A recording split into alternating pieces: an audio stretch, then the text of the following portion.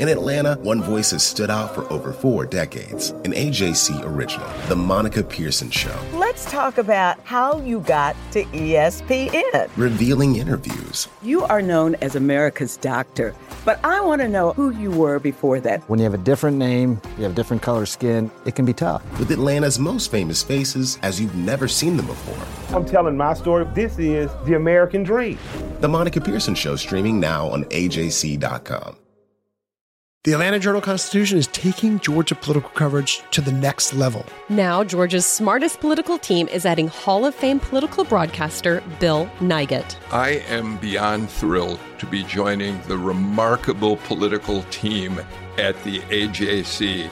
And with the year that we have unfolding in politics, it's going to be an exciting ride. Read Bill Nigut's expert insight on AJC.com and listen to the Politically Georgia podcast with me, Greg Bluestein. And me, Patricia Murphy. And me, Tia Mitchell. Hear new episodes every weekday. Only from the Atlanta Journal-Constitution.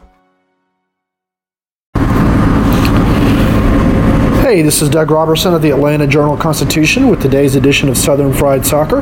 Atlanta United defeated Philadelphia 3-0 on Wednesday at Mercedes-Benz Stadium.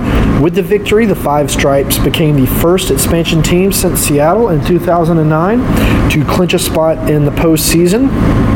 The goals were scored by Julian Gressel, his 4th of the season, Joseph Martinez, his 18th of the season, and Jacob Peterson with his 3rd of the season. Gressel also added an assist. He has 9. He's now moved into 2nd all-time in league history for rookies. He trails Clint Mathis, another Atlanta guy, by 1 to tie for the all-time lead in that category. It wasn't a perfect game, but Jason Longshore of 92.9 and Soccer Down Here is going to join me to discuss it. Jason, what were your initial impressions of the performance? I was the most impressed with the midfield trio of Carmona, Kratz, and Gressel, a combination that we haven't seen this season, and with all the discussion coming in about Almiron and how do you replace Miguel, they didn't really miss a beat with that group of 3, and at times they were even more interchangeable than we've seen with the Lorenowitz-Carmona-Almiron pairing, because Jeff would always drop. Carlos was almost always the box-to-box guy, and Miguel was in front of them. There were times late in the first half that Kratz, Carmona, and Gressel were absolutely in sync with switching roles. It was very fluid and very impressive. One example of that would have come on Martinez's goal. Gressel picked up the ball probably around, 35, About maybe that. 40 yards away, hit a diagonal pass. There were 2 runners streaking to his left, Kratz followed by Martinez. Kratz playing ahead of Gressel in this formation instead of behind him, dummied the ball. Martinez picked it up, took a dribble, slammed a left-footed shot past Blake for the goal. It was Philadelphia helped Atlanta United, I think, a lot in the first half. They really played deep. They really tried to play tight lines. It didn't help them very much. Atlanta United had 75% of the possession, and I think I made a joke about this on Twitter, but I think most of Philadelphia's percentage was Blake wasting time on goal kicks because they didn't do anything with the exception of maybe 2 minutes in the first half. It was kind of odd, especially considering they weren't still mathematically eliminated from the playoffs. It was going to be difficult. But let's talk a little bit about Julian and how he performed in the Almiron role. That was what everybody wanted to see tonight. Almiron, of course, is the team's MVP. Joseph Martinez called him after the game. Martinez celebrated his goal by taking an Almiron jersey and putting it over his face and doing a circle for the crowd. That was very cool. Because he said that that Almiron is the team's MVP. How do you think Julian performed in that creative role tonight? I think Julian, he plays the role differently, and look at his goal, which was this perfect combination of the first touch off the initial pass from LGP. Beautiful first touch to play away from the pressure from Onyewu, so he leaves him. Then he has the strength to hold off Krival in the challenge, and then the composure with a flick of the outside of the right foot. Instead of going for power to beat Blake, he went with the flick, and that's not a goal you often see from a rookie. He plays the role differently in the sense that he plays it as more of a true number 10. I think Gressel has great vision. He's a great passer. He has a great knack for the killer pass in the final third, as we saw on Martinez's goal. Where he doesn't match up with Almiron in that role is defensively. I think, Kratz and Carmona definitely had more to do defensively than they would have if Miguel had been in tonight. And I think Julian needs to clean up at times. He will take too many risks passing in his own half. And there were a couple tonight that Philadelphia could have created an opportunity from and didn't. And we've seen that before this season. That's a little thing that Gressel needs to work on going forward. Jeff Larentowicz and Martino both were asked after the match if Gressel should win MLS Rookie of the Year, and they both said yes, very emphatically. Your two top candidates were here tonight, and I thought Gressel just completely outclassed Elliott. And Elliott's been a good center back in this league this season, but he did not look up to the task in this environment. It was just an odd game, as I said. But the big news, I think, out of the Martino press conference was he said they are going to go for the second spot. So you can expect to see, I'm assuming, probably not the strongest team against New England, a team which I think has given up based upon their 6-1 beatdown by Orlando City tonight. They had a red card in the 11th minute. Yeah, another red card. It's like 4 or 5 in their past 4 games for that team. That team is the craziest in the league right now because they come here, they lose 7-0. They go to Kansas City, lose 3-1. Jay Heaps loses his job. Then they respond with a win over Toronto. Yeah. And then they go lose 6-1 in Orlando. Yeah, against an Orlando team that I don't think scored 6 goals combined in July and August. May not have scored 6 goals. It was a wild night in MLS. The New York Red Bulls DC game, every time we looked over there, it seemed like there was a goal going one direction or the other. DC was up 2-1. Then New York flipped it really quickly and went up 3-2. And then the Red Bulls conceded in stoppage time with an own goal to draw 3-3. And NYCFC won. So that keeps them in second, Atlanta United in third, going into the New England game on Saturday. Then they have the super quick turnaround. They host Minnesota, a team which I think next season is going to be a team to watch if they can get their defense sorted out because their offense is really starting to come together. Better. They're definitely better. I don't know if they're playoff level better. We'll see what other moves get made in the Western Conference, but they've definitely improved from what looked to be the worst expansion team we've seen in a long time. They did not live up to that. No. And let's just talk about the homestand. It was a 6-game homestand. When Atlanta United started it, they were tied for 6th. They're now solidly in 3rd. I think fairly solidly. It's going to be hard for them to lose 3rd. They took 16 out of 18 points, 5 shutouts in 6 games. They have 10 shutouts this season. I was really curious to see what was going to happen. I thought the pileup of games eventually would take a toll. They would show some fatigue. Obviously, the Almiron injury, who knows the cause. Some people still think it's a result of overplaying him in too many games. Who knows? Yeah, it's such a small sample size. I'm not going to go there. But this homestand has been better than I think anybody could have imagined for the team. I mean, you look at the numbers and it's just mind-blowing. Like, I cannot remember seeing a stretch for a team in this league that has looked this dominant. I mean, they're not just eking out wins right now. It's 5 wins out of 6, no losses at home, only allowed 3 goals at home, 5 clean sheets. 22 goals scored, and they could have had 4 or 5 more tonight. Easy. Well, that's what's been crazy about these games at Mercedes-Benz. Somebody tweeted at me during the game and said that it's like a goalkeeper's graveyard.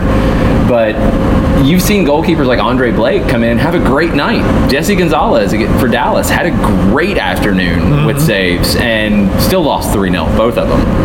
It's just a team right now that is absolutely in sync with one another. And even tonight, when you had Larentowicz in a different role, you had Carmona in a different role, you had McCann, who's played that role for a little while now, but hasn't been the starter there, Kratz and Gressel on the field, 5 players in different spots than they're used to. And it really didn't feel that way.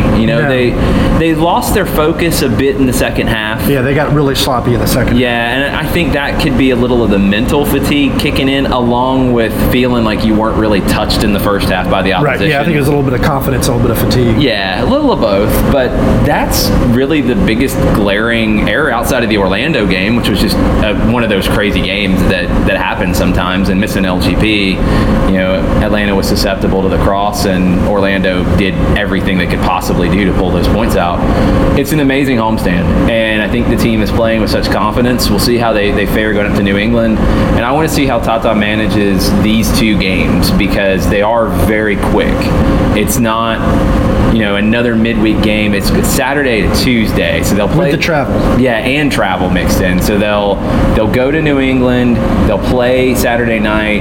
They'll probably come back Sunday. Regeneration, rehab, just recovery work on Monday, and turn around and play on Tuesday. At least Minnesota does play on the weekend as well. I believe they're in Houston, so they'll have travel factored in to Houston and then here. So it's not going to be easy.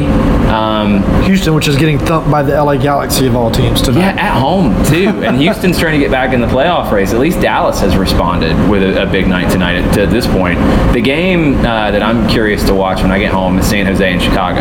Yeah, that's a huge game. Yeah, it's a big one for Atlanta. If Chicago loses that one, it's going to be really, really hard for Atlanta United not to finish at least third. Yeah, that's kind of where my head's at. Atlanta has done everything they could possibly do to position themselves as a contender with this homestand. They took full advantage of it. I had kind of felt like once they had a series of games in succession that the rhythm would come back and the sharpness would come back. It came back quicker than I thought it would, and it came back better than I ever thought it would. I didn't expect to see Atlanta United play like this in year one, ever. No, 22 goals, 3 allowed. They had 1 goal called back. There was a handball that was missed. That's 2 more goals. Blake made a couple of fantastic saves in the first half to stop some long-range shots, including another by Gressel that was destined for the corner if Blake didn't get a hand on it. Villalba had a couple cannons that Blake saved. That were swerving so badly. Blake actually caught them with his trailing hand instead of his leading hand because they were going back against the way he was diving. And that's something that's lost in the shuffle tonight is Tito Villalba. He reaches double digits for goals and assists. That's incredibly difficult to do in this league. I think Lee Wynn and Miguel Almiron are the only 2 in that ballpark right now, but haven't met that standard of double-digit goal, double-digit assist. Could have had a goal that was called back for Martinez being offside, had a couple saved, but then he had that beautiful pass at the end to Jacob Peterson, perfectly weighted through ball as Villalba was running away towards the sideline. Such a player, and he's a player that gets lost in the shuffle a lot of times with this team. Him and Yamil Asad are 2 of the most important pieces, and they're 2 of the pieces that don't get talked about very much. And also, Martinez was asked about winning the Golden Boot tonight, and he basically said, I don't want to say he didn't care, but he said, I can go buy a Golden Boot. I'm more interested in the MLS Cup. That's awesome. Yeah, so that was Martinez's funny take on that. The other thing was, I did ask Martino about something you touched on. This season, he's had to put a lot of players in a lot of unfamiliar positions, and yet they continue to play well. And that's not true for every team in MLS, and they try to move people around. No. Jossie Zardes did not have a good day at fullback the other day. That's one of the most baffling coaching moves I've seen in this league in a while. You got to do something he's got coach sees something anyway. And Martino said that he wants to give the credit to the players. He said when he was a player, he wanted the credit, so he's going to give the credit to the players now. He said he tries not to overthink it because if he does, he might make a mistake. But he says he believes in the players, and he doesn't think he's putting them in positions that are too difficult from what they typically do. But if you're an opponent of Atlanta United for the playoffs, or if you're New England or Minnesota or the Red Bulls or Toronto, their final 4 remaining games, you really have no idea what you're going to see. You really have no idea how to deal with it because the players are very interchangeable. I'm not going to say they're Holland of the 70s, but they are very interchangeable. It's really kind of fun to watch, and again, it kind of makes you scratch your head and look at some of the other MLS teams and go, how come you haven't been able to do this? It's modern soccer, and Tata Martino has, I think, touched on this better than most managers around the world, where he has a system. This team has an identity. You know, you can slot people in different places because they know the roles, they understand the roles, they understand the way that this team is supposed to play. And you see a guy like Chris McCann, who has traditionally played as a central midfielder, star at left back in these last few games. And then tonight, Greg Garza comes in for his first minutes in a while, and McCann moves up to left wing, doesn't miss a beat. Right. You know, this team is just firing on all cylinders right now, and Tata Martino is doing what good managers do. He is giving all that credit to the players, and when there are mistakes made, he takes the blame. I'll give the credit to Tata Martino. I think he's done a coaching job in MLS that we have not seen in this league, maybe ever, to build a team that is this dangerous this quickly. You know, they don't look like a team that came together in February. No, yeah, I did ask him about that.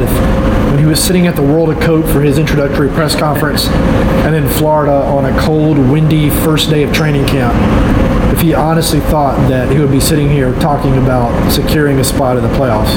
And he said, yeah, because I believed in the players. I knew we had good players. You know, that's the thing. It was a year ago today that it was really announced to Tata Martino. I didn't know that. That's a pretty good first year that's in a Atlanta. Really good. I'm going to have to put that in the lead of my story for tomorrow. Tell everybody what you got going on, Jason. I'm at Longshoe on Twitter. You can follow my show, Soccer Down Here, at Soccer Down Here. We're Monday to Friday, 9 to 11 on blogtalkradio.com/Soccer Down Here. It's also available as a podcast on iTunes, Stitcher, and anywhere else you get podcasts.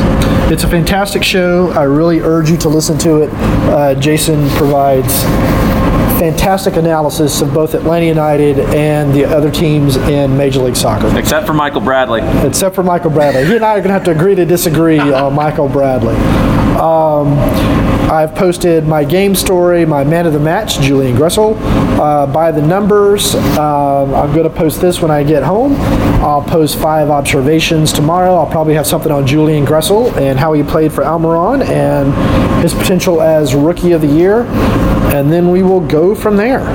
You can follow me on Twitter at Doug Robertson AJC, on Facebook at Atlanta United News Now, and tell all your friends to subscribe to this podcast, Southern Fried Soccer, on iTunes. Thank you. I'm Ernie Suggs, race and culture reporter for the Atlanta Journal-Constitution. And I'm Nedra Ravone, lifestyle columnist. Atlanta has been known as the Black Mecca for so many years, but that means something different to everybody. It means everything to me. I've been living here for 24 years, and I am still amazed at how rich the city's Black culture continues to grow. Every day I wake up, I learn something new. Well, you all can learn something new by subscribing to the Atlanta Journal-Constitution's new newsletter called Unapologetically ATL. It's all about the people, the events, and the entertainment happening in Metro Atlanta that Black people might want to know about. Like historically Black colleges and universities. Atlanta's thriving art scene. And the city's growing neighborhoods. Wherever you live, we want to hear from you.